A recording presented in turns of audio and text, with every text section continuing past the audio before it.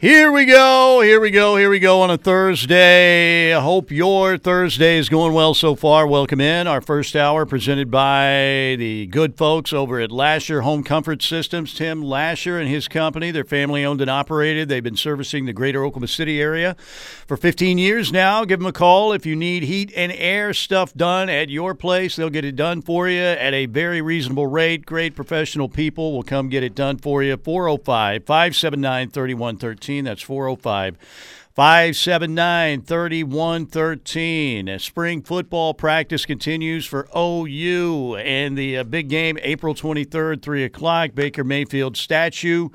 Dedication, that ceremony at halftime of the game that Saturday. Can they pack? Can the OU fans get out there and pack the Palace on the Prairie? We'll see. Clearly, Brent Venables wants to see that happen. So, Sooner fans, you need to get out there and do your job. Meanwhile, the Sooners are trying to get the job done as much as they can with the installation of the new offense, the new defense, the new culture, all of that stuff.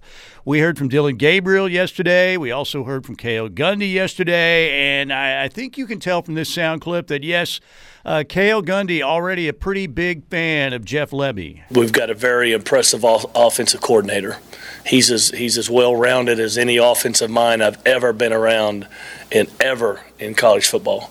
You know, he's a guy that played offensive line. He learned it. And that's, to me, that's kind of always key, and that's where you get the bright minds are the ones that really, truly learn the offensive line play, the run game and the pass game. And then, obviously, he had a chance to evolve and started to get into some skill positions, and now he's with the quarterbacks. But very impressive as an offensive coordinator. I mean, there's not anything that in the offense that has to do with any 11 players on our side of the ball that he does not know alignment, assignment, technique. Very, very impressive. So obviously that was shade at Muleshoe, right, no Mike? No doubt about it. Clearly. I mean, that was a cruise missile that was aimed right at L.A. Probably not, but we're hoping it was. Why not? Why not? Here is what Cale said, and a nice job by Garen Emig kind of following up because, you know, when you hear that, you think, man, okay, yeah, Jeff Lebby's got a great reputation, but, man, so did the guy who had the previous head coaching job.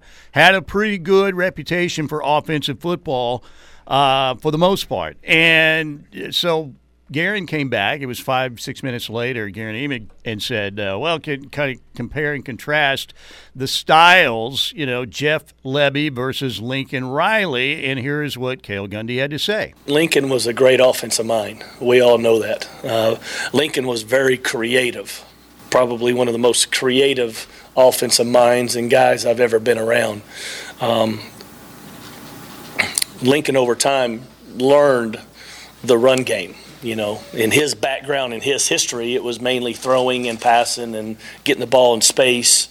And then I think, you know, not only I think he would also tell you that he became a better coach here when he got here because we ran the ball more. You know, again, just Jeff is already he's already polished in all those areas. I mean, he's polished in everything, and it's very, very impressive. All right, so let's dissect the two sound bites there, Parker, and it's pretty easy to figure out, I think, right? I mean, immediately, and look, I'm one of those guys that Plank was talking about, and Plank's right. You know, we're kind of looking for stuff. When we hear something, our ears tune to hear, okay, is that, oh, wow, that's a shot at Lincoln Riley right there. Yes, thank you. But I don't think it was a shot at Lincoln Riley. What we hear Cale Gundy say, there is no doubt. But going back, remember the story that Brent Venables told about that first staff meeting with Mike Leach and Mark Mangino? And Mark Mangino was all fired up to run that power running attack and how he was going to diagram it here and here's what we're going to do. And Mike Leach was shakily holding the coffee cup and said, well, you can call it. I'm not going to run it, you know. And immediately there were a few fireworks there. Well, Lincoln Riley came from the Tech system, right?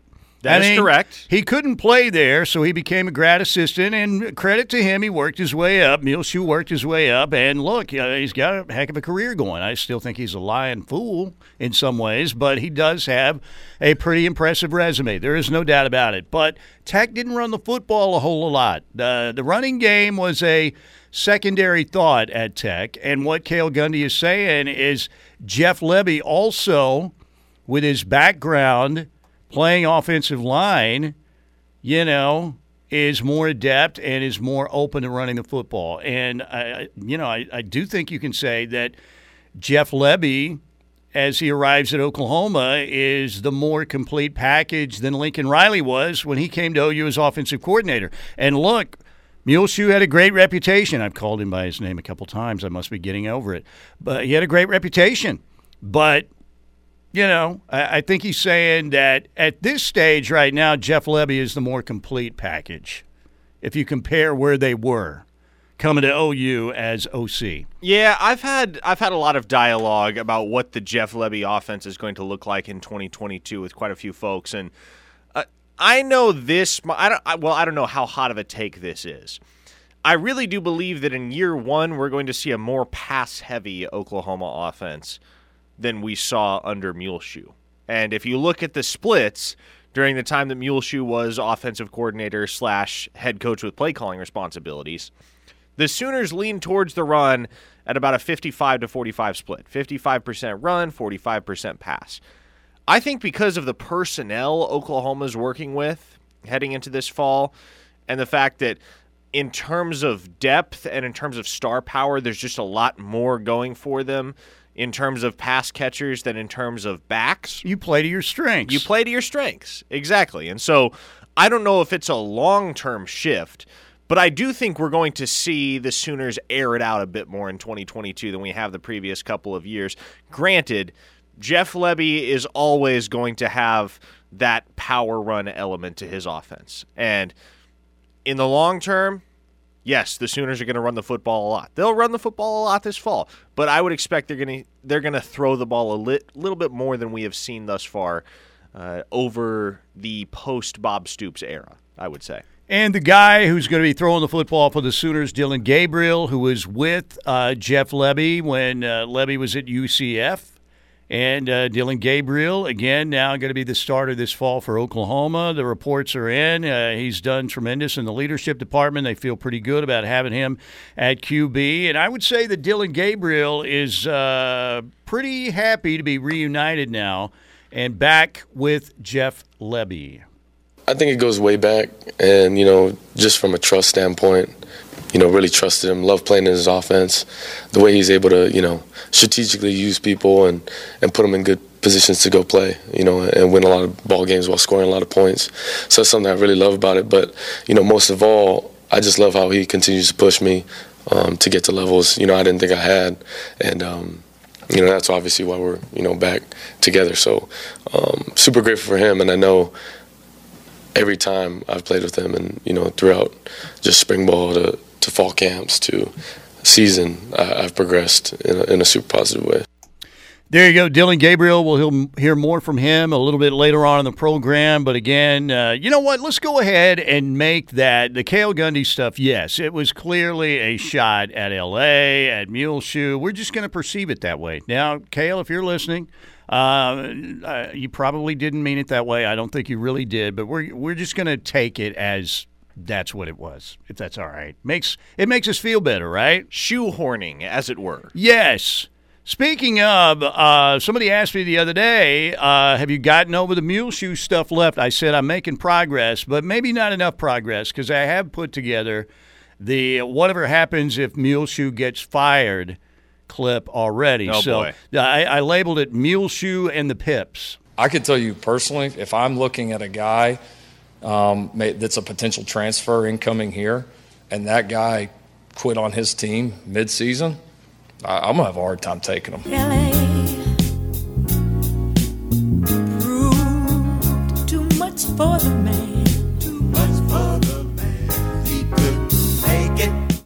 Yes, right there. L.A. proved too much for the man. He couldn't make it. Gladys Knight and the Pips. You keep circling back to that same soundbite about Muleshoe taking players from the transfer portal, don't you? That might be your favorite quote of his. Oh yeah, that's. I mean, if Pinocchio's nose were on Muleshoe's face, then that would have been growing big time, right? I just realized listening to that soundbite, I haven't heard his voice in a couple of months. Like, it used to be. Well, he's the head coach at the University of Oklahoma, right? You're hearing some soundbite or some snippet or some clip from him on social media or on some news website or wherever you may be browsing pretty much every single day, just about. It was a weird sensation listening to his voice just then because I was like, wow. That's the You're first over time it. I have That's actually. your advantage. That's you're the first over time it. I have heard that small town Texas drawl in weeks and months. Well, the better part of that clip was clearly Gladys Knight and the Pips, but that is Muleshoe and the Pips. L.A. proved too much for the man, too much for the man. He couldn't make it, leaving on the midnight train. Woo woo. And there you go. You got the got the album version and the a cappella version. from That's Mike a great Steely. song right there, man. Super hits of the 70s. Tell me if you're as old as me, you don't love that. They're probably adding that to their playlist right now. Right now, Gladys Knight and the Pips.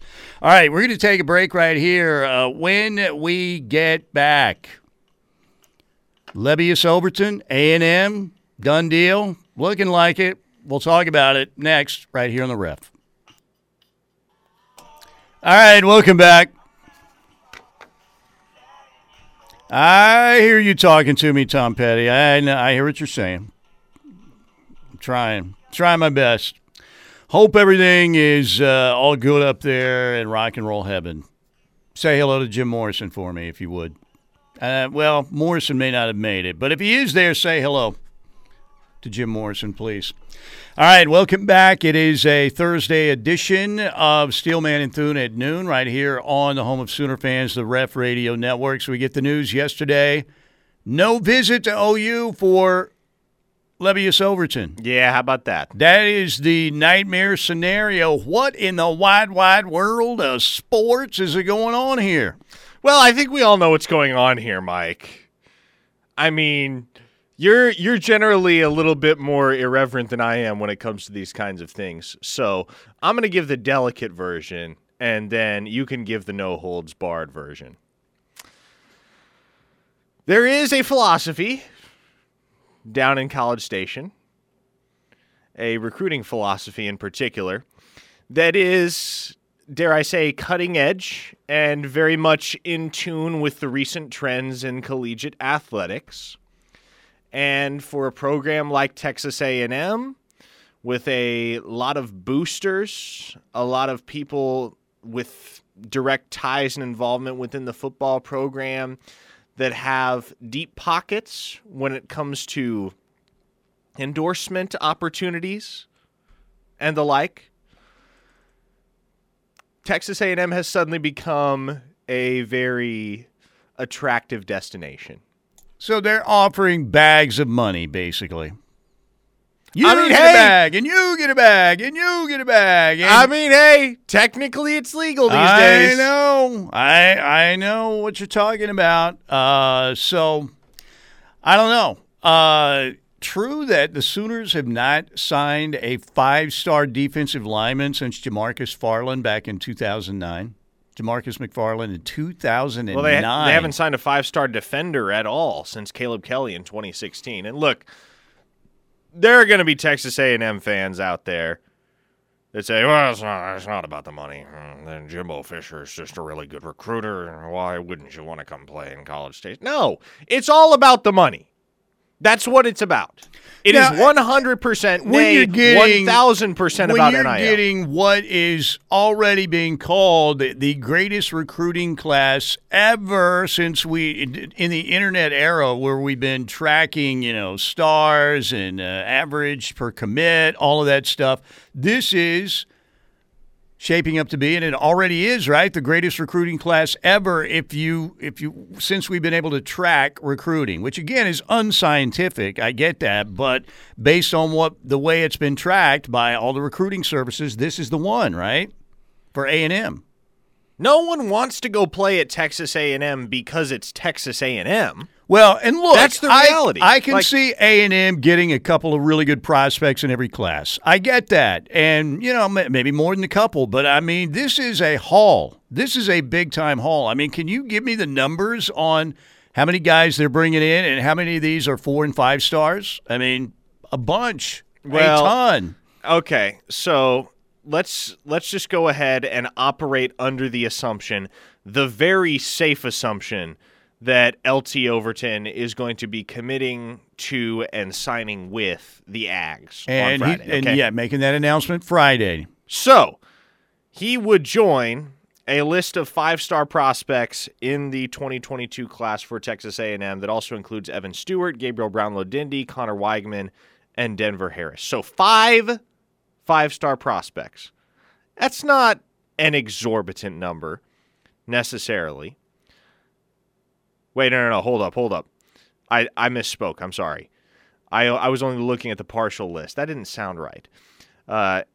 So, yes, beyond that, you have Walter Nolan, 5-star defensive lineman out of Tennessee, Shamar Stewart, 5-star defensive lineman out of Florida, and Chris Marshall, the 5-star wide receiver out of Texas. So I take that back. 8 5-star recruits. I mean, in this class for Texas A&M. That's Bama right there, right? And again, this is the number 1 class in the 2023 class. Is it a pretty wide margin even between A&M and everybody else? Yes, battling for second. It is a massive margin. Now, they have. Well, once I say once, assuming they get LT Overton, which again is a very safe assumption, they will have 30 commits in the class of 2022, Mike. 30. And now, that would be 9 5-stars, right? You just said 8, so obviously. So yes, 9 5 with stars. LT in the picture. How many 5 stars have the Sooners? How far back would you have to go to see how many 5 stars the Sooners have signed collectively? At least a decade. Yeah, probably closer to 15 You years. had a couple in that receiving class, right? Yes. So looking over this list one more time, you have 9 5-stars, you have 18 4-stars. There are 3 prospects in Texas A&M's haul of 30 commits that are not blue chips. 3. Look, I'm not going to sit here and say, there's no reason to go to A&M at all. Look, I kind of like the traditions. Like I said, it's a little bit cultish to me, but I think Friday night yell practice, some of the stuff, I know the bonfire's been going forever, but they're very unique with their traditions. And I don't know, I think they're quirky but kind of cool in some ways. But this is ridiculous. This is ridiculous. I'm going to make a They're that's the poster school right now for it. Come here, get your NIL. Exactly. Do you think there might be a reason why the rise of Texas A&M in the world of recruiting directly coincided with the passage of NIL legislation? I have a theory, Mike. I've got one. Now, I want to make a bold prediction. Actually, I don't know how bold it is. I would say at least half of this recruiting class does not finish their collegiate career at Texas A&M. Because as I have said many a time, you can buy talent these days in college football, and it's legal to do so now. What you can't buy is culture. And when you're recruiting a bunch of prospects with dollar signs, with cash, with greenbacks, as it were, what are they coming for? What is it about? It's not about the team. It's about the individual. They should the fight song for A&M, Parker, should no longer be the Aggie War Hymn, which is a great song, by the way, and I love the A&M band. They're awesome. Love it, love it, love it. Precision, the marching, the Aggie War Hymn, it's all great. But they should just do a version, a college band, the Fighting Aggie band, whatever they call it, and just do Pink Floyd's Money. Yeah, that's exactly what I was thinking. I'm sure there's a college band that probably has done a version of Money by Pink Floyd. That should be the new fight song for A&M when they take the field, right there. right? They just run out to Pink Floyd's Money. Here come the Aggies. And here's the other thing I'll say too, Mike. I don't think this is going to pan out for A&M in terms of success on the field. I don't. For the exact same reason. Because this type of philosophy, and I probably said the exact same thing yesterday on Locked In with Tyler. This type of philosophy, what Texas A&M is doing, stockpiling ridiculous amounts of talent at every position on the field, this kind of thing works for Alabama. It works for Nick Saban in Alabama. And the reason it works for Nick Saban in Alabama is because, A, Nick Saban, based on the amount of guys that he's put in the NFL, can pitch long-term development and convince you that even if you don't play right away, he's going to have you in position to have a successful future at the professional level. Moreover, if you don't play right away, guess what you're going to get for your trouble while you're riding the bench? You're probably going to get a ring in the first couple of years at Alabama. Now, and you're going to be going against the best in practice, too, every day, right? And that's going to help you. Remember, Devontae Smith caught that touchdown pass from Tua in their championship win over Georgia a few years back. And then, what happened a couple years later? Wins a Heisman. So, yeah. At Texas A&M, Mike, that program has never won anything of consequence. Never. So it's not as if you're going to show up there in College Station and expect to get a ring. Moreover, I promise you that Jimbo Fisher and this coaching staff are making promises they can't keep. You think they're telling these kids, hey, you know what? Come get your bag and ride the bench for 2 or 3 years. No, that doesn't work at Texas A&M. Nobody is going to hear that coming from the staff at Texas A&M and think, yeah, that's what I want to do. Because at that point, you don't know when it's going to pan out for you. You don't know when you're going to get your opportunity. When there are so many other talented prospects around you at your exact same position, if you don't have something you can bank on, i.e. a coach with a long and distinguished track record of developing players, and in some cases, players that weren't even regular starters, and making them into NFL players, then why would you go to a place where you're going to have to fight tooth and nail for every single snap that you get with players who are just as good, if not better than you? This is not going to pan out. And when you combine that with the fact that all of these players are showing up because they're getting paid or because they will get paid, they're not going to be in any particular hurry to plant roots in College Station if it's not working out for them on the field. They're going to get their bag and they're going to clear out and they're going to go somewhere where they can play. It's going to be interesting. Look, I'm not going to sit here. I'm not a smart man, but I'm not a really stupid man. I mean, I'm sort of stupid, but the OU fans would be doing backflips if they had this class. But, the Sooners are not approaching recruiting like that. Not to say that they're not going to do any NIL stuff. They are, but not to that extent. It's more buying into the culture. So it's going to be very interesting again to see how it pans out at Texas A&M. I think Jimbo was a good hire for them. I do, but this is crazy. I mean, it's one of those deals. If you ever work with somebody and you're starting out your career, you're in a low-paying job. Yet somebody's driving around in like a super expensive BMW and wearing the greatest clothes and has a Rolex or whatever, and you're like, okay, that's either a trust fund or this guy's cheating somehow, some way. And that's how Texas A&M appears right now, to me. Which, I mean, look, the reality is they're not cheating.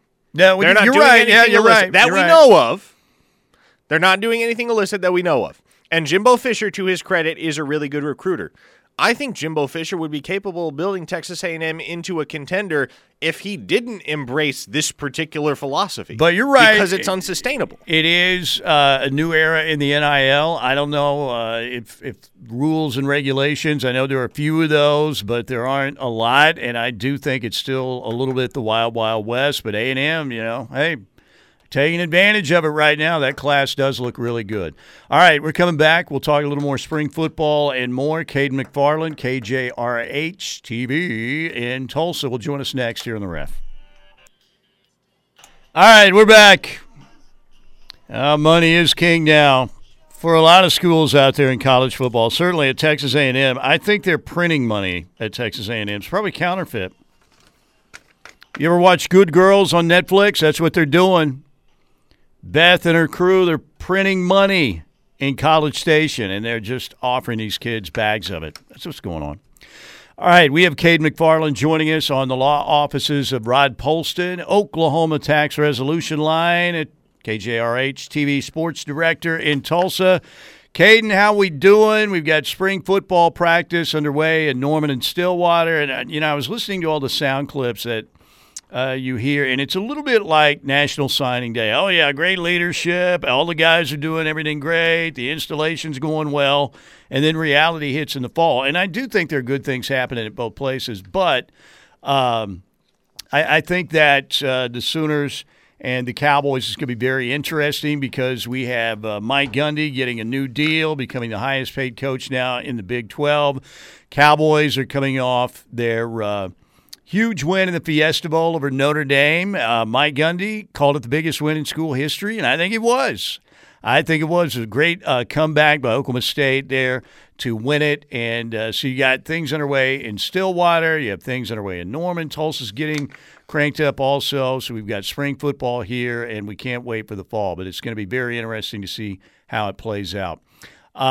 So are we ready to go? We good? Are we square? We appear to be having some issues with the Air Comfort Solution, or excuse me, the phone line. Rod Polston Tax Resolution Line. Caden is on the line. Caden's on the line, but the phone itself is malfunctioning. So well, we better call the Drake. Yeah, we better. If the Drake's here, we'll get the Drake. I'll go run him down. You go be. I was trying to ask the longest winded question in history there. For a minute. So hopefully we'll get Caden on. If not, we may I'll go figure this out. If not, we could move him to maybe 1:30 or something like that. I don't know what Caden's schedule is, but he's such a tremendous guy. He would probably say, yeah, no problem. But, it is a little bit like, not to the extent that National Signing Day is, because you never, and obviously the coach is never going to go, well, it was a disappointing class for us, man. We had like 6 or 7 guys that we couldn't haul in at the last minute. You never hear that. Oh, yeah, I feel good about these kids. They got great character, and they fit into our system, and it's always positive. And to an extent, it's like that in spring football, right? But I do believe in the passion and the optimism that is, just all through that campus right now for Brent Venables and this new staff. Like I said, it was born out of the shock to the system when Muleshoe left for L.A., and everybody's like, oh, my gosh, what's going to happen? This came out of nowhere. I thought he said, Kerry, I'm not going to be the next coach at LSU, 12 hours ago or whatever.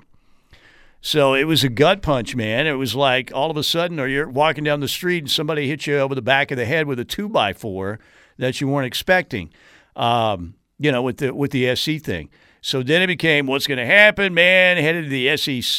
This is a different situation now because there was a lot of thought out there during that time period that Oklahoma might even be in the SEC next fall or maybe the fall after that at the latest. We really don't know. Obviously, this fall it's not going to happen, but who knows? The Sooners, they might have to play out the entire rest of the contract. There's a lot of speculation about that.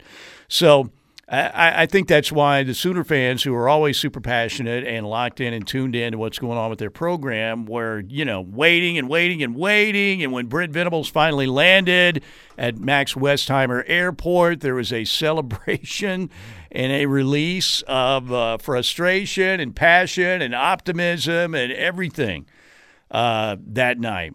So I do think, and Brent's, the way he goes about his business, just as passionate as he is, and you bring in not only Jeff Lebby as offensive coordinator, which a lot of Sooner fans, again, when that happened, initially it was like, man, you can get Brent Venables and you can get Jeff Lebby to run your offense. That'd be a great situation. That'd be an unbelievable situation for OU, man. Sign me up. Well, not only do they get Brent and Jeff Lebby, and then you add a highly respected, big-time, defensive line coach, great recruiter, well-thought-of assistant, and Todd Bates from that Clemson staff. So you can see why there's so much optimism around Norman. I think most of that is very, very genuine. But you know what I'm saying about spring football? It's a little bit like National Signing Day. I mean, even if you're having issues, man, I'll tell you what, we can't block this play or that play. Receivers aren't catching the ball. You're not going to hear that. But I think this staff is really pretty darn genuine. Don't you? I mean, we were lied to by the previous administration. Well, I should say by one person, the president of the I don't want to get into politics here. I'm talking about the football team, and you know who I'm talking about. Oh, I thought you were about to throw Joe Harris under the bus. No. I'm good with the two Joes. I mean, they're both big time. But, there was some, twisting of the truth or semantics involved. I don't see, look, everybody's got issues. Nobody's perfect, but I don't think that is going to be a problem. I don't think we're going to have to wonder. I think pretty much what you see is what you get with Brent Venables and the guys on this coaching staff. Don't you? Yes, I do. Regarding the phone line, we will reschedule Caden McFarland because not exactly sure. No one is exactly sure what's going on with the phones right now because I can talk to Caden from the headset, but we can't put him through onto the crazy airwaves for whatever reason. So that sounds like the first time I did a radio show when I had Bart Connor on from Utah. My first ever radio, and I could talk to Bart Connor off the air. Bart, you ready to go? He was coming on from the Olympic trials. Put him on the air. Bart, you there? Hello? Mike? Hello? Yeah, Bart, we've got you. Can you hear me? Mike? Hello? 3 times in a row. Wow. That was my first show. And I have skyrocketed all the way to the same place 40 years later. That was an impressive little soliloquy while I was trying to figure that out, though, Mike. Clearly you've done this whole solo thing before. There are times when you have to BS your way through in this business. Anybody knows that. Everybody knows that, okay? So anyway, not a big it's all about execution, right? Want to hit the Air Comfort Solutions text line before we let's get our do final that. break of the hour? Caden, I'm sorry, man. We tried. Thank you. We'll reschedule you. All right. One listener says Aggie money. Mm-hmm. Oh, wait, there's a picture attached. Oh, it's a $100 bill from the Republic of Texas. Ah, that's it. Oh, Aranda makes more than Gundy. Yeah, I think that's accurate. But Gundy is... Does he really? Because Gundy's contract's big Gundy's got a big contract. I guess, well, no, they gave Aranda that new deal. They did. So, yeah, that's you're probably right. true Yeah. that he is making money. Okay, one of these listeners says, you keep mentioning culture. What is so great about OU culture compared to these other schools? You're a 5-star athlete. You go to OU. You play at Waco, Lubbock, Manhattan, and Ames. Whoop-de-doo. You go to any SEC school, you get to play in the swamp, between the hedges, LSU at night, 100,000 in Knoxville and Alabama. Is it really that hard to figure out? Well, guess what? That's why Oklahoma's going to the SEC Not right only there. that's not culture. That's a schedule. There's a difference between culture and a schedule. I mean, go to the dictionary. Culture is what happens inside your walls, how you go about, shaping your program. That's called a schedule of where you play. I mean, there can be a great culture at, whatever, a Division II Well, I mean, school. hey, by the same token, why would anyone go play at Clemson when they got to go play games against Boston College and Wake Forest and Pittsburgh and all these road venues where nobody cares about college football? Yeah. Well, and that's what I'm talking about. Your culture is defined by how you go about your business, how you treat your kids. You make it more than just football. And I think most coaching staffs do that. Some better than others.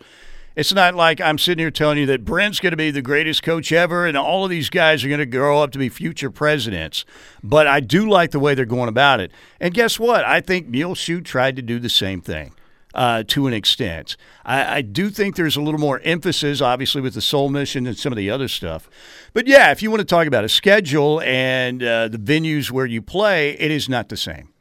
SEC is better, clearly. But like I said, that's a schedule. That's not culture.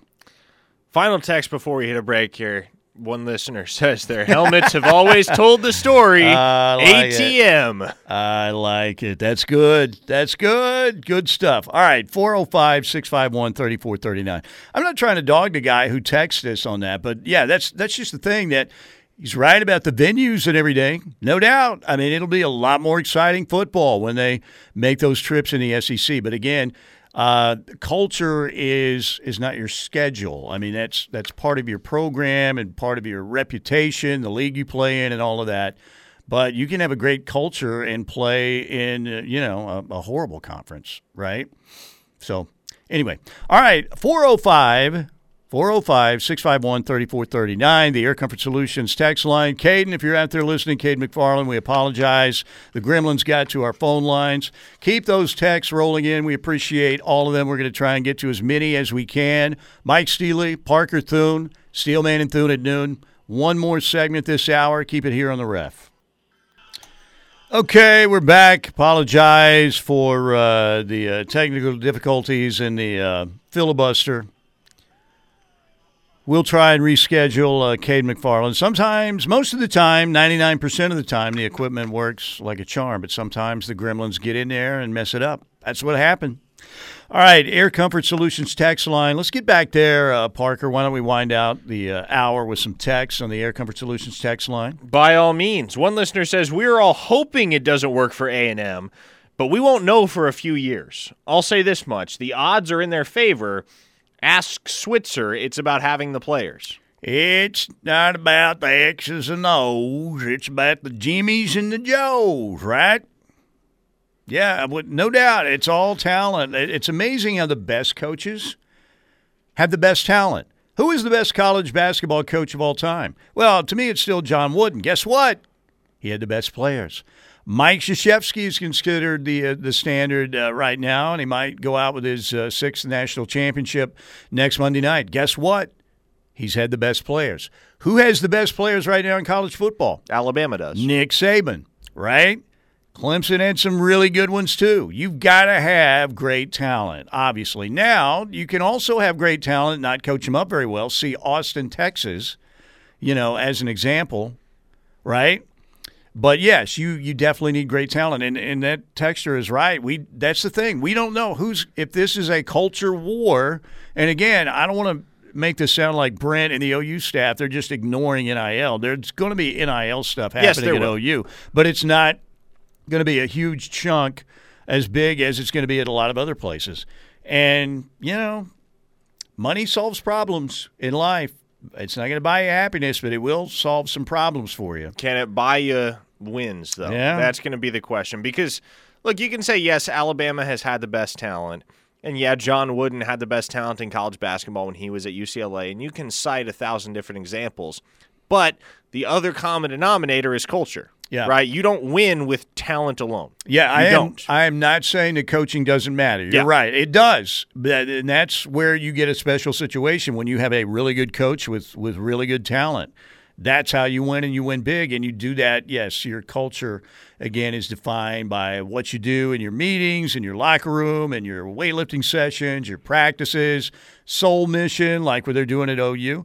Like I said, as the one texter was pointing out, in terms of schedules and glamorous road trips, yes, the Big 12 trips have gotten a little bit boring over the years. And the fan bases are going to be much different and much more energetic, and it's going to be a lot more fun going on the SEC road trips. And the newness of that will play into it also. But he was right about that. But, again, that's the schedule and your league. That's not your culture. Another listener says, can't wait for another 5-loss Texas A&M season. Boosters will stop paying if that keeps up. Will they? Boosters are still paying up in Nebraska. And they're paying just as much as they ever have before. Boosters have a lot of money, and they like to feel important. So they like to throw that money around, right? Another listener asks, enjoy the show. Will A&M win a national title within 3 years with the stellar defensive line recruiting and the possible addition of Overton? Can OU match this in 2023, 2024, etc.? That comes from Sooner Warrior. No, I don't think A&M wins a national title. Could they? Yeah, they could, but... anyone could. I don't think they will. Yeah. I mean, I'll take it a step further. I don't think they'll play in a college football playoff over the next 3 years. It's going to be interesting, definitely. All right, more texts rolling in. Air Comfort Solutions text line 405-651-3439. One listener says, I listened to your show just to hear that guy talk on the Ortho Central commercial. Shout out to our man, Steve Marshall. Another listener says, counterpoint. Lebby's offense lets the box determine whether to run or to pass, so I think the splits will be based on that. That's a perspective I can certainly understand. But again, I think you do play to your strengths, and I think the Sooners' strengths in 2022 are more in the passing game than in the backfield. Yeah, and again, you play to your strength, and what Nick Saban's talked about, it's not about plays in big game situations for him. It's been players making those big plays. So, yeah. All right, keep the text rolling in, 405-651-3439. Mike Steely, Parker Thune. We have another hour to go. We got a lot of stuff to get to. You've got OU baseball playing Friday, Saturday, and Sunday at Globe Life Field in Arlington, a 3-game set with the Longhorns. Night game Friday at 6:30. 2 games Saturday and Sunday are both noon starts at Arlington at Globe Life Field. Sooner women's softball team back in action tomorrow night at Marita Hines Field. And first pitch against UAB at 6:30. Then they'll play a Saturday single game against UAB at 1 o'clock. Oklahoma 30-0, 25 wins via run rule. They are awesome. Then we have the Final Four, of course, coming up this weekend. First game out, KU and Villanova. These are TBS games, not CBS, TBS. 5:10, the nightcap, Duke and Carolina, Tobacco Road rivalry at around 7:50. Stay with us. We've got another hour to go. Coming at you on a Thursday edition. Welcome in, everybody. If you're just joining us, thank you. Thank you very much. And we got a lot to talk about. Final Four coming up this weekend. OU softball, OU baseball this weekend. Thunder lose to the Atlanta Hawks last night, 136-118. That was cool, though. Trae Young with 41. The Hawks are playing to make sure they get in the playoffs. They're in right now, and they want to improve their seeding, so they're playing, as many of their regulars who are healthy and ready to go every night, and they win by 18 in Oklahoma City last night. But to see Trae Young on the floor with Lindy Waters, 2 former Norman North Timberwolves. Trae Young has already become an NBA star. He might make maybe like third-team All-NBA this year. It could happen. He's 4th in league scoring and 3rd in assists, having a tremendous year. So much fun to watch. But Lindy Waters, former Oklahoma State Cowboy and Trae's former teammate with the Timberwolves at Norman North, had his career high last night. 25, made 7 threes, 7 out of 13 threes. And he is proving that he has a great chance to stick in the NBA and stay on rosters and maybe even Oklahoma City's roster. If you can shoot it like that, believe me, you're going to be on a roster somewhere. The Thunder will host Detroit tomorrow night at 7 o'clock. Cade Cunningham, I think he is now probably the guy that I'm looking at Rookie of the Year. He's gotten better every single month. There's some highlight plays, it seems like, every night with Cade. So Detroit tomorrow night at 7 o'clock. And then a Sunday matchup with the Suns at 6 o'clock. The Suns have easily been the best team in the NBA this year. Even when Chris Paul was out, they were still winning, and now Chris Paul is back, and they're still winning. And there's a major separation between the Suns and everybody else in the Western Conference. So we'll see if they can get it done in the playoffs. We might be looking at a rematch. In fact, I would say right now, if I had to pick, we are looking at a rematch of the NBA Finals from a year ago, Phoenix and Milwaukee. That's who I'd go with right now. I mean, I would offer a prediction likewise, but I don't pay enough attention to the NBA. You're too busy recruiting, man. That's a full-time gig. And also you can't make me care about the NBA. Like I've said it before on this show. If there is a professional sport among the major 3 in the United States of America that I do not care about, it is easily the NBA.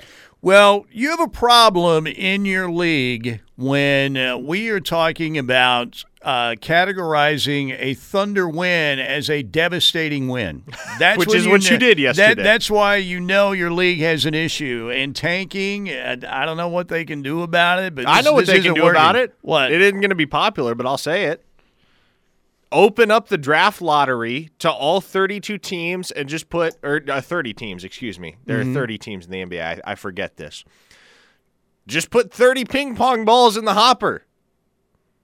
Give everybody one ping pong ball, Mike. Let there be no incentive for losing. And it's entirely luck of the draw as to draft order. Yeah, I know that would seismically change a lot of things. It's right, because the small market teams are at a disadvantage already, and then if they get no help in the draft because it's hard to bring free agents in, how did Oklahoma City get guys in here like Paul George? Via trade. You can do it via trade. It's hard to say, hey, guess what? Want to come to Oklahoma City? Plus, your broadcasting rights are nowhere near what the Lakers are or the Knicks are or the Bulls, the bigger market teams. But, yeah, it's a major issue, no doubt about it. All right, Sooner football spring practice continues. Again, the spring game, April 23rd, 3 o'clock, Gaylord Family, Oklahoma Memorial Stadium with the Baker Heisman statue ceremony at halftime. So I don't know how the ceremony would work at halftime. Obviously, it's not like, here's the statue. It's not like you can, airlift the statue from midfield over to Heisman Park or anything. Or maybe you can. Maybe there'll be a helicopter. Maybe that's Who it. knows? Maybe Barry frickin' Switzer will be flying the helicopter. Now, that would be a halftime ceremony. Maybe they'll get Teddy Lehman and 20 more former Sooner linebackers to essentially act as pallbearers for the Heisman statue, and they can roll it on out to the middle of the field and honor Baker, and then they'll just carry it over to Heisman Park. If the Egyptians can build the pyramids, they can move the Baker statue from the stadium to Heisman Park.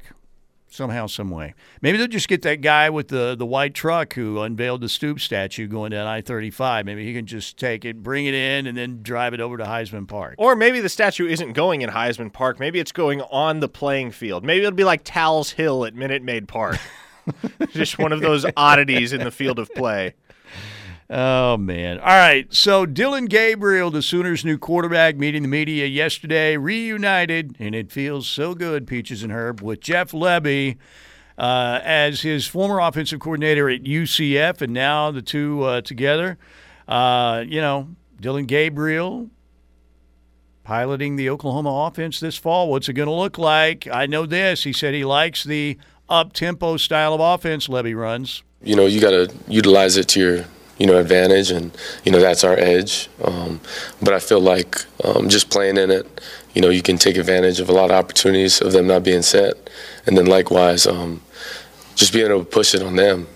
As you start to get into long play drives, you can definitely see defense just start to get a lot more tired, a lot more draggy. But that's where you take advantage. That's where you smell blood in the water, and you continue to push. There you go, Dillon Gabriel, lefty, wearing number 8. Whenever you hear a player use the euphemism blood in the water, that's how you know that's somebody you want on your team.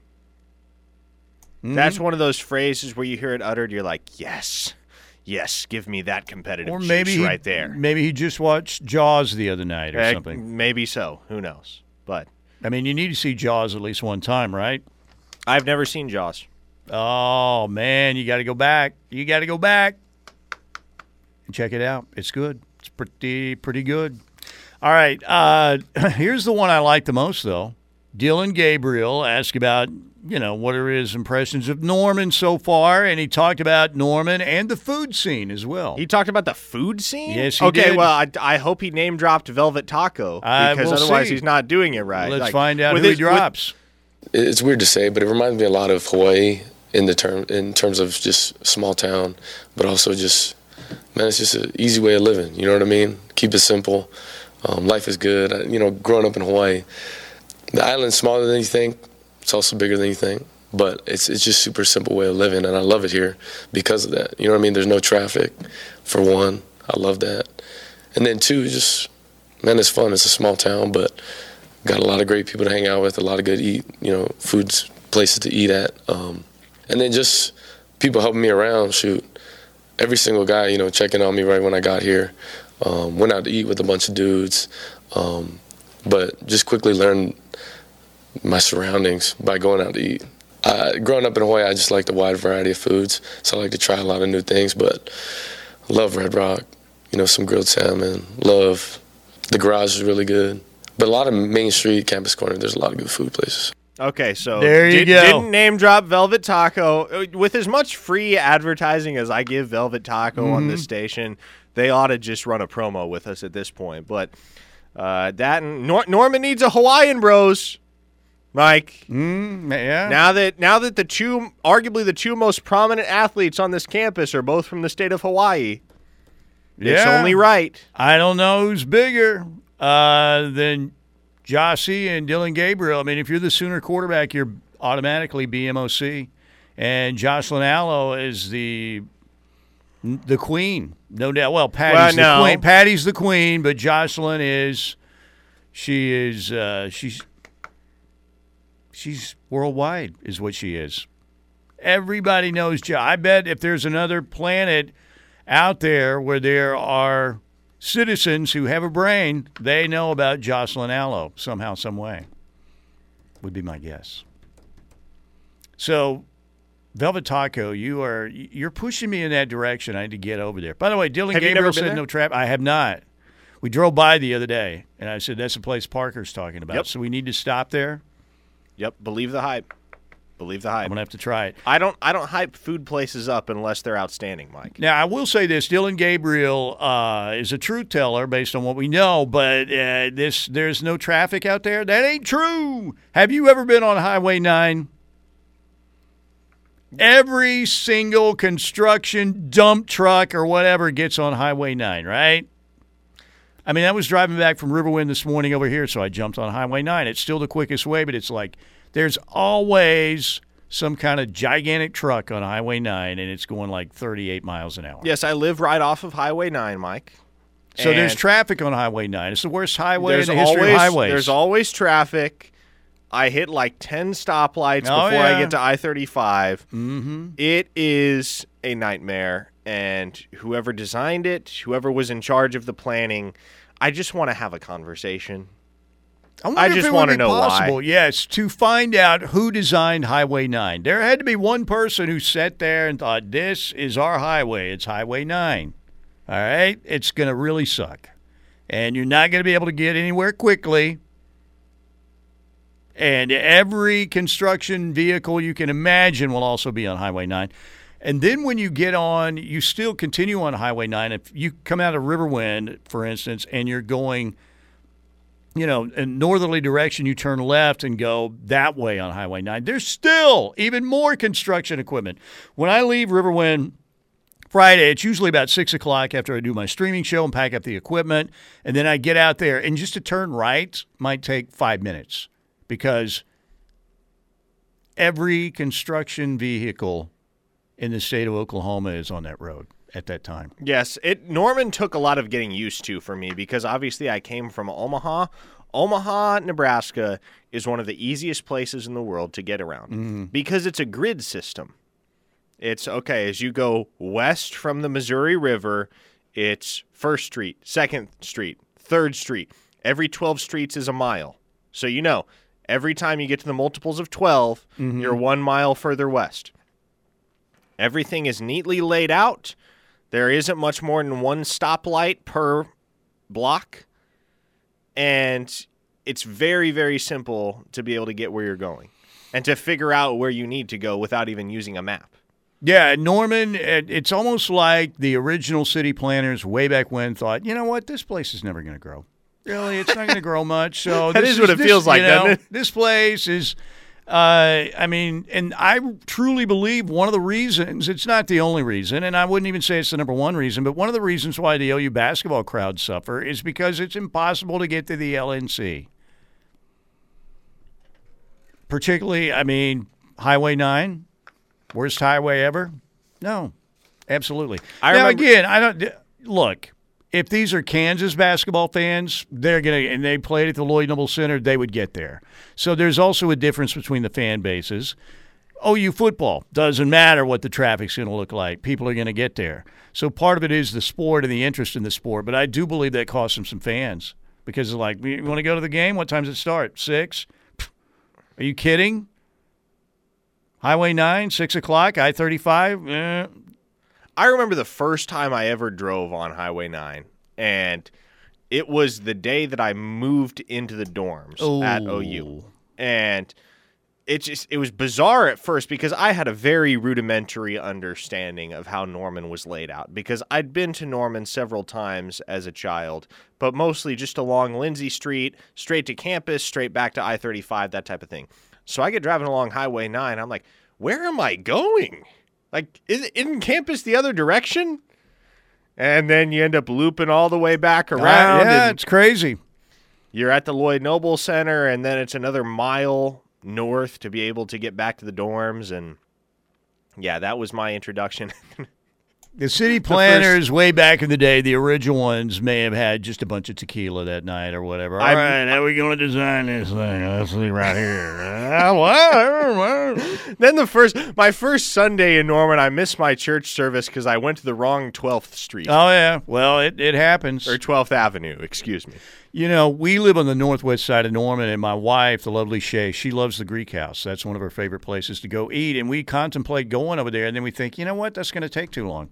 Trying to get to the Greek House, there's no easy route. So you just DoorDash? So we'll, sometimes if we have enough time, we'll make the trip, but a lot of times we nix it because it takes too long to get there because there's no easy route to get there. Because of Norman, the design of Norman. All right, we're going to break right here, ladies and gentlemen. When we get back, there's one guy that thinks that Tiger Woods could win the Masters, and he knows a little bit about Tiger Woods. We'll tell you who it is when we get back. It's a Man Crush Thursday, ladies and gentlemen, and if you've listened to me over the years, you know my man crush is Tiger Woods. Yes, I know he hasn't been perfect. The cheating on Elin, not good at all. And driving impaired, that is certainly not good. So he's had his share of stupid moments, but in terms of watching him play golf, oh, yeah. I love it. He made golf cool. This will be the 25-year anniversary, by the way, of Tiger winning at that Masters in 1997. Remember he shot 40, I think, on the front nine in his first round that year? And then he shot, I believe, like 30 on the back nine, came won the tournament. Won the tournament and won it going away. And we're still waiting to see whether or not Tiger is going to play at the Masters next week. We know he played the practice round with Charlie and his buddy Justin Thomas. Tiger and JT are super tight, very tight. They're like neighbors, but they're, who would have thought that Justin Thomas and Tiger would be, good buds? But they are. And so that was the trio that played the practice round. And, again, we're just waiting on word to see if he's officially going to play. He's still, hasn't made any announcement as yet. I'm still checking.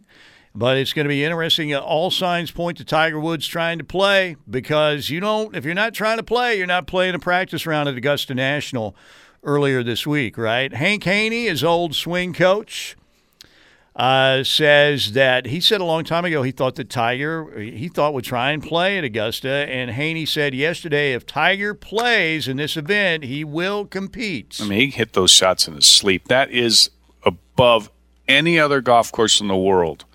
A golf course where experience matters. And no one in the field is even, I mean, who in this field that's playing at Augusta has Augusta experience like Tiger Woods? And he's also experienced going in there for practice rounds and not playing well and getting his game together and being in the hunt, finishing fourth. I'm telling you, nothing, absolutely nothing would surprise me. Nothing. Hank Haney talking about Tiger, if he plays, having a shot. And he's right, man. Nobody is close. You look at the top 10 in the world, Scottie Scheffler just became the number one player in the world and hasn't won a major. Now, he's red hot right now. But there's not a whole lot of Augusta experience. John Rahm has some, but it's not all great. Colin Morikawa, again, Victor Hovland, Patrick Cantlay, Cameron Smith, top 6 players in the world. There's not a ton there. Justin Thomas at 7, DJ at 8. Yes, he won recently, obviously. Rory at number 9. He's got good and bad history at Augusta. He's never won there, obviously. That would be the career Grand Slam for Rory if he were able to win a green jacket. But still memories of the errant tee shot over there into the cabins on number 10 that haunt Rory McIlroy. Xander Schauffele would be 10, then Sam Burns. You would go to 12. Hideki Matsuyama has won. And then maybe I would look down to Jordan Spieth at number 17 in the world. As having Koepka again at 19. But, yeah, nothing matches Tiger's experience there. And he knows every nuance of that course. The question is, can he walk the course? We don't know yet, but he apparently did. Played all 18 the other day. So Is he allowed to segue?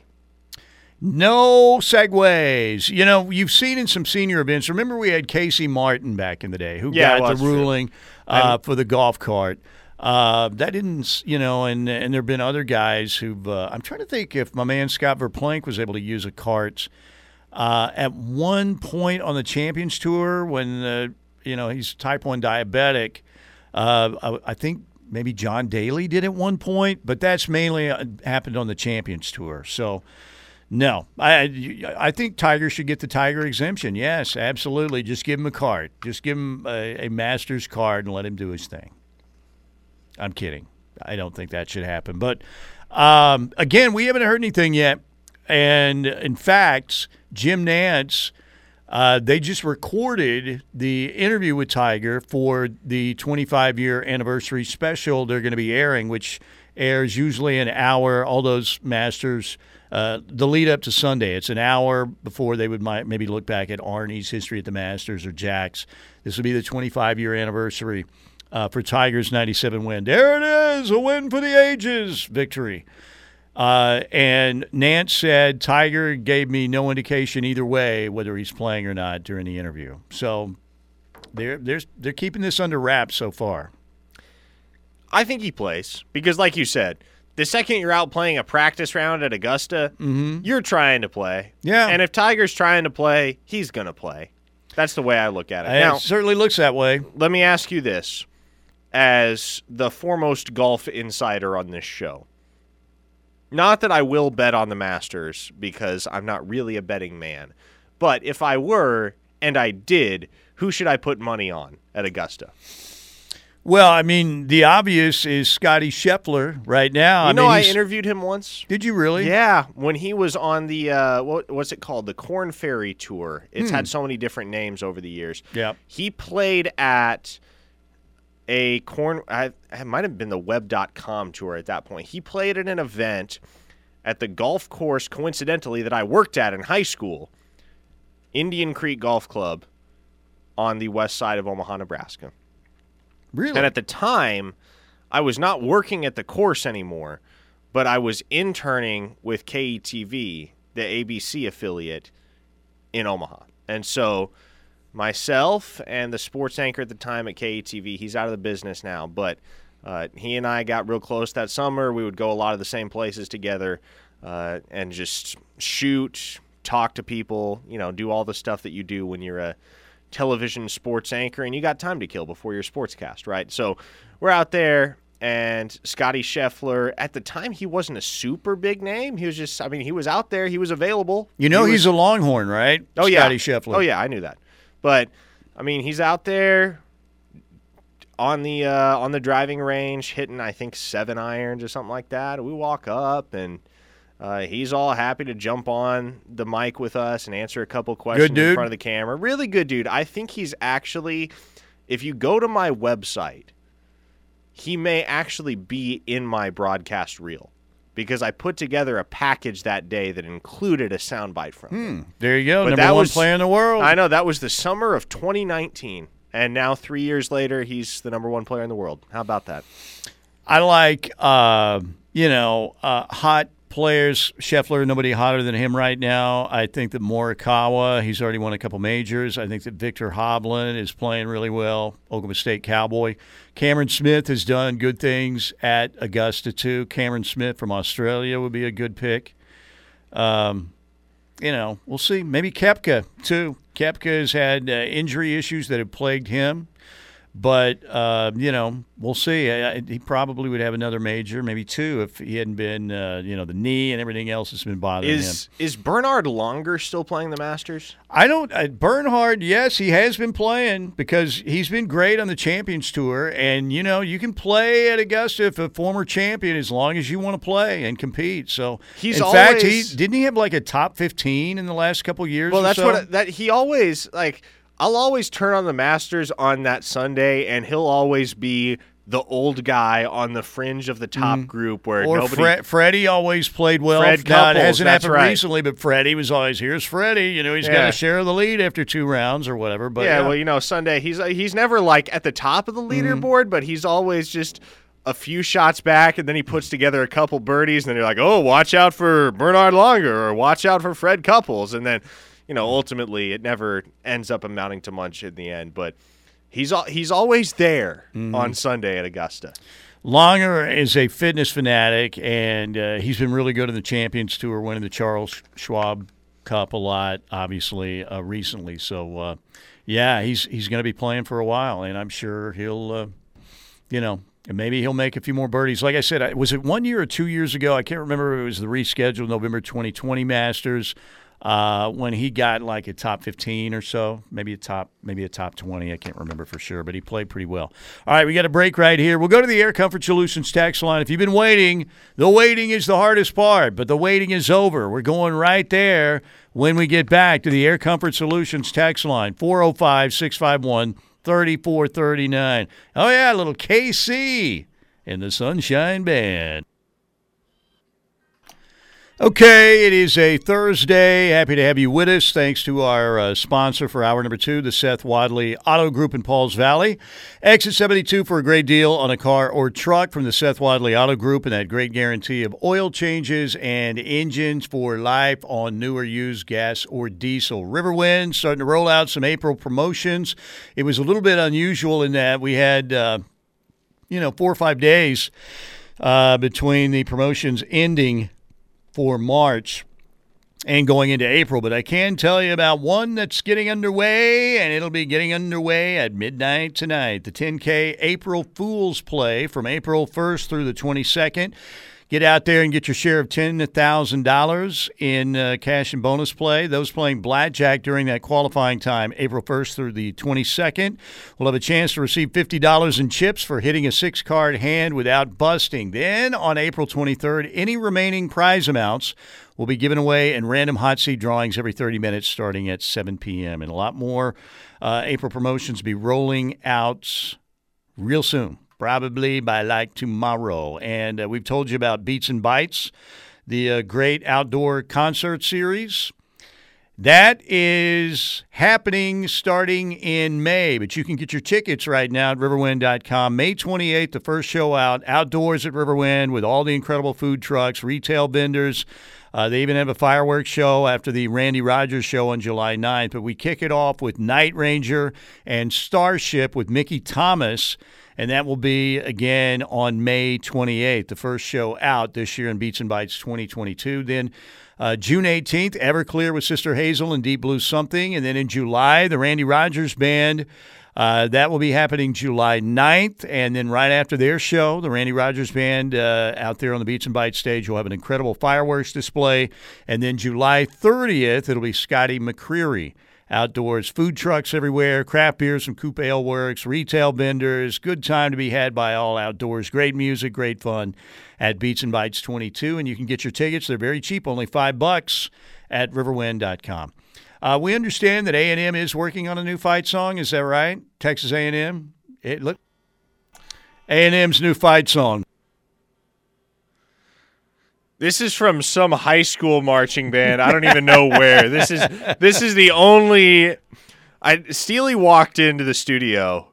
We're separated by a window in here, and so he walked into my side of the studio and he was like, "I need you to dig up a marching band playing Money by Pink Floyd." And this was the only such video on YouTube. And there you go. Bring it up for a second.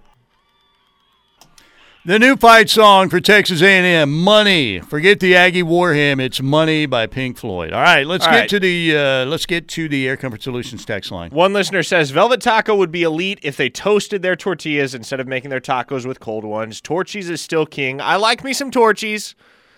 Velvet is better in my eyes, particularly the queso. Velvet's queso blanco is as good as queso gets.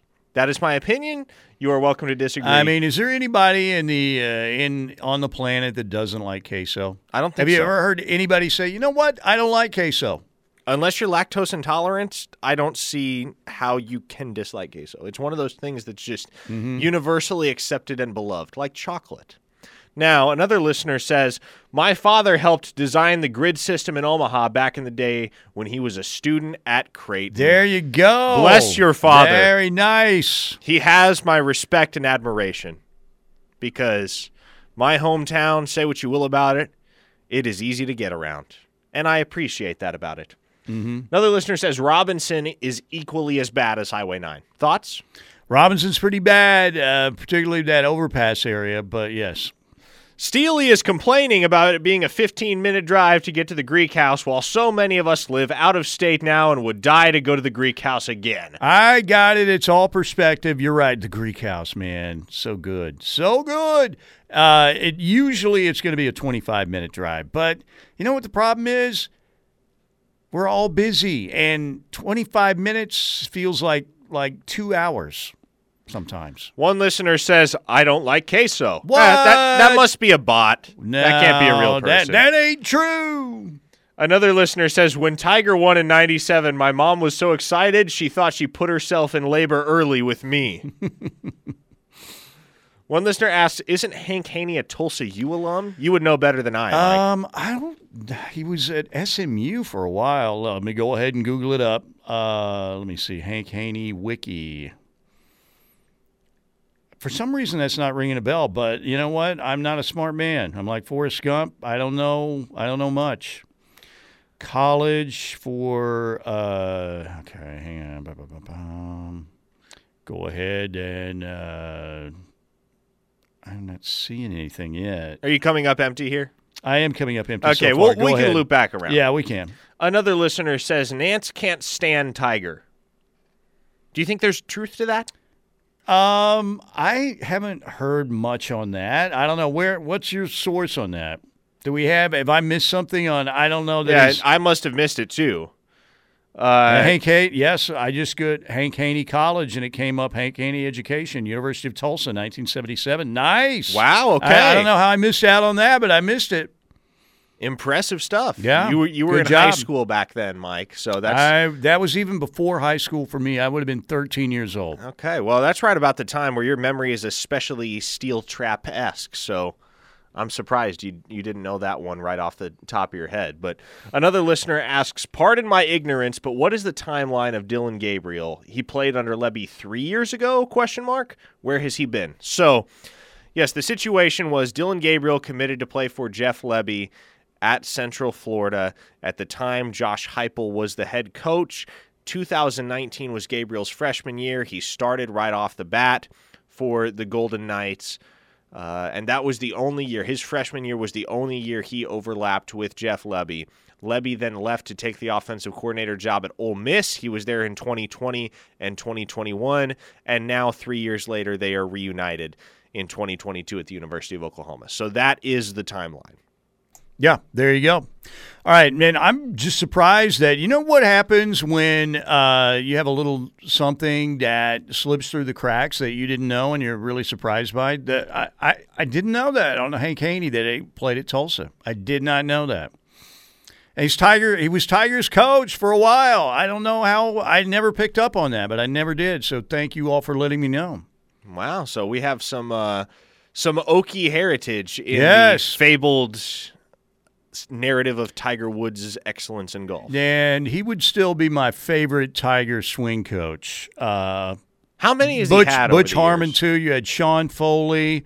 You had another guy in there that I'm forgetting, but it was Butch Harmon originally. Then it became Hank Haney. And then it was Sean Foley. And there was another guy after that, and then Tiger said, I don't need a coach. Which, to be fair, he probably didn't. Yeah. Like I would probably have done the same if I were Tiger Woods. At a certain point, I would just get to the point where I said, why am I paying someone to coach my swing? I'm the best golfer in the world. Probably in history. Well, and but Haney, you know, that he wasn't real happy about Hank Haney's book, but I liked Hank on his show where he was teaching Charles Barkley to play golf. I think he's pretty good on on the broadcast and the podcast that he does and on Sirius XM. So, but I'm just surprised. How did I not know that? I feel like I should have known that. But thank you for letting me know that. Have you ever seen the pictures of the Tiger's old irons where they have like the little shadow of the ball, the markings of the ball, and it's like right on the sweet spot on every one? Really? I mean, I hit one last Sunday that was about as pure as I can hit a golf ball, and that was the only one I hit pure all day. 3 over for 9 holes, not too bad. Okay, that's actually not bad at all. But a lot of it was due to scrambling short game and chipping and putting because I can usually save errant shots with short game. I've got a decent short game. Off the tee, I'm just horrible right now. But I hit one that had just that feel that was pure, and it went just perfectly straight. I thought I was going to ace the par 3. It came up, I think it was about 5 feet past the pin, but it was on a perfect line. And I thought, that's how a PGA player feels on just about every swing. It was such a great feeling. It was like, just when I hit it, I knew it was good, you know. Those are very rare for me, though, I will say. 3 over through 9 holes is not bad. Well, at all. it's a par 3 Cobblestone Creek. Oh, okay, A really good par 3 though. I love Cobblestone, and you can change how long the holes are. But this one, it was about 150 yard, and for me, as I don't hit the ball very far. For me, that's like a 7-iron at my age, a soft 7-iron. But it felt good. I'm like, man, if I could hit every shot, not every shot, but the majority of shots like that, could have won state like Uncle Rico. Could hit that golf ball over the mountains. All right, we're going to take a break. We've got one more award-winning, possibly, segment coming up next. We'll hit more texts as well. Air Comfort Solutions text line, 405-651-3439. Man, I miss Chris Cornell. Another one we lost way too young. He could hit those high notes, especially on Hunger Strike with Eddie Vedder and the mashup between Soundgarden and Pearl Jam back in the days. Good stuff. All right, we're coming right back. I have done my taxes as of yesterday, Mike. Really? Got it done, huh? It's lovely to have that off of my shoulders. I've got to go see my my CPA, Brian Dobry, here, in the next 2 weeks, right? Oh, Yeah. really? Is that the deadline? Is April that 18th or something like Yeah, that? I think it is like April 18th, isn't it, this year? But, he's probably got it wrapped up already. I need to get over there. So, anyway, Nigel Pack entering the transfer portal, the guard from K-State. So, Not a fan of Jerome Tang, I guess? I don't know. It's a little unusual. He was an all Big 12 selection, so I don't know. I mean, maybe See what happens. he's just going to the league because that's exactly what Davion Harmon did after Lon left. Remember, he was in the transfer portal, or no. It was the opposite. It was the opposite. Excuse me. He announced he was declaring for the draft, and then he entered the transfer portal. But Mac McClung, I think it was, did the same thing last year, where he entered the transfer portal, but then he was like, "Yeah, I'm going to the NBA." Well, and you think about, man, all the Sooner players who left, you would have thought Davion Harmon might have been the biggest impact guy, right? And it turned out to be Alondas Williams. And it turned out to be Cam McGusty. And it turned out to be Brady Manick. And maybe Brady Manick at Carolina, what a great story that is. Duke, Carolina, Saturday night, that's going to be awesome. That's going to be a lot of fun. All right, Air Comfort Solutions text line. Why don't we get to a few more texts before we get out of here? Does Parker still think Justin Broyles starts at OU this year? I don't know that I would say he starts. Okay, no, I take that back. I do think he starts because I do think he's going to be the best option at the nickel with Billy Bowen making the move to safety. My hesitation is that I'm not sure if Brent Venables' defense is going to utilize a traditional nickel very often. So I would say, yes, he is your first-string nickel back, but I don't know if technically he will start because I'm not sure how much the nickel will be on the field. We're going to see a lot of different packages from Brent Venables. So to answer your question, I think there's a bit of nuance there, but yes, I do think Justin Broyles will be first string at the nickel. I do believe that. There you go. All right, back to the Air Comfort Solutions text line, 405-651-3439. Arkansas basketball is signing 7 top 100 players and 4 5-stars. They are going to be great, hoping one day we can get more than one in the top 100, which is what OU got this year. Yeah, maybe you can have another set of triplets. You had the original triplets with Sidney Moncrief, Ron Brewer, and Marvin Delph back in the late 70s. And then you had the second round of triplets with Oliver Miller, Lee Mayberry, and Todd Day. Lee Mayberry, of course, from Tulsa. But Musselman's done a nice job there. He has. And I think Moser. And Sam Pittman's doing a heck of a job. I think Moser's going to have Oklahoma in position. Well, they'll be able to vie for and land some big-time guys here in the next few years. But we talk about it all the time, Steely. One of the critical components of a recruiting pitch, particularly in the sport of basketball, is facilities. And OU's going to need some new ones if they're going to go toe-to-toe with the best of the best in some of these recruiting battles. 7 signees for Arkansas? How do they have that many scholarships available? I don't know. Don't know. Maybe Musselman's going to gracefully push some of his bench guys to the transfer portal. Fayetteville's a nice place, though. I went to Arkansas's basketball camp the year after they went to the Final Four with those triplets I talked about in the 70s, Delph, Brewer, and Moncrief. Eddie Sutton was there. That's when Eddie had the perm. And I remember that Gene Cady, who would become a legend at Purdue, was one of the assistant coaches running the camp, and Gene Cady was taking pizza orders every night, asking people, what do you want, beef or cheese pizza? That's my memory of Gene Cady. Beef or cheese? Beef or cheese, yes. That was it, beef or cheese. Didn't even get pepperoni. No, it was like beef or cheese. Wow. That was it. Very strange. Pat Foster was there also as an assistant who would coach at the University of Houston for a while. Who was the other? Bob Cleland, was that his name?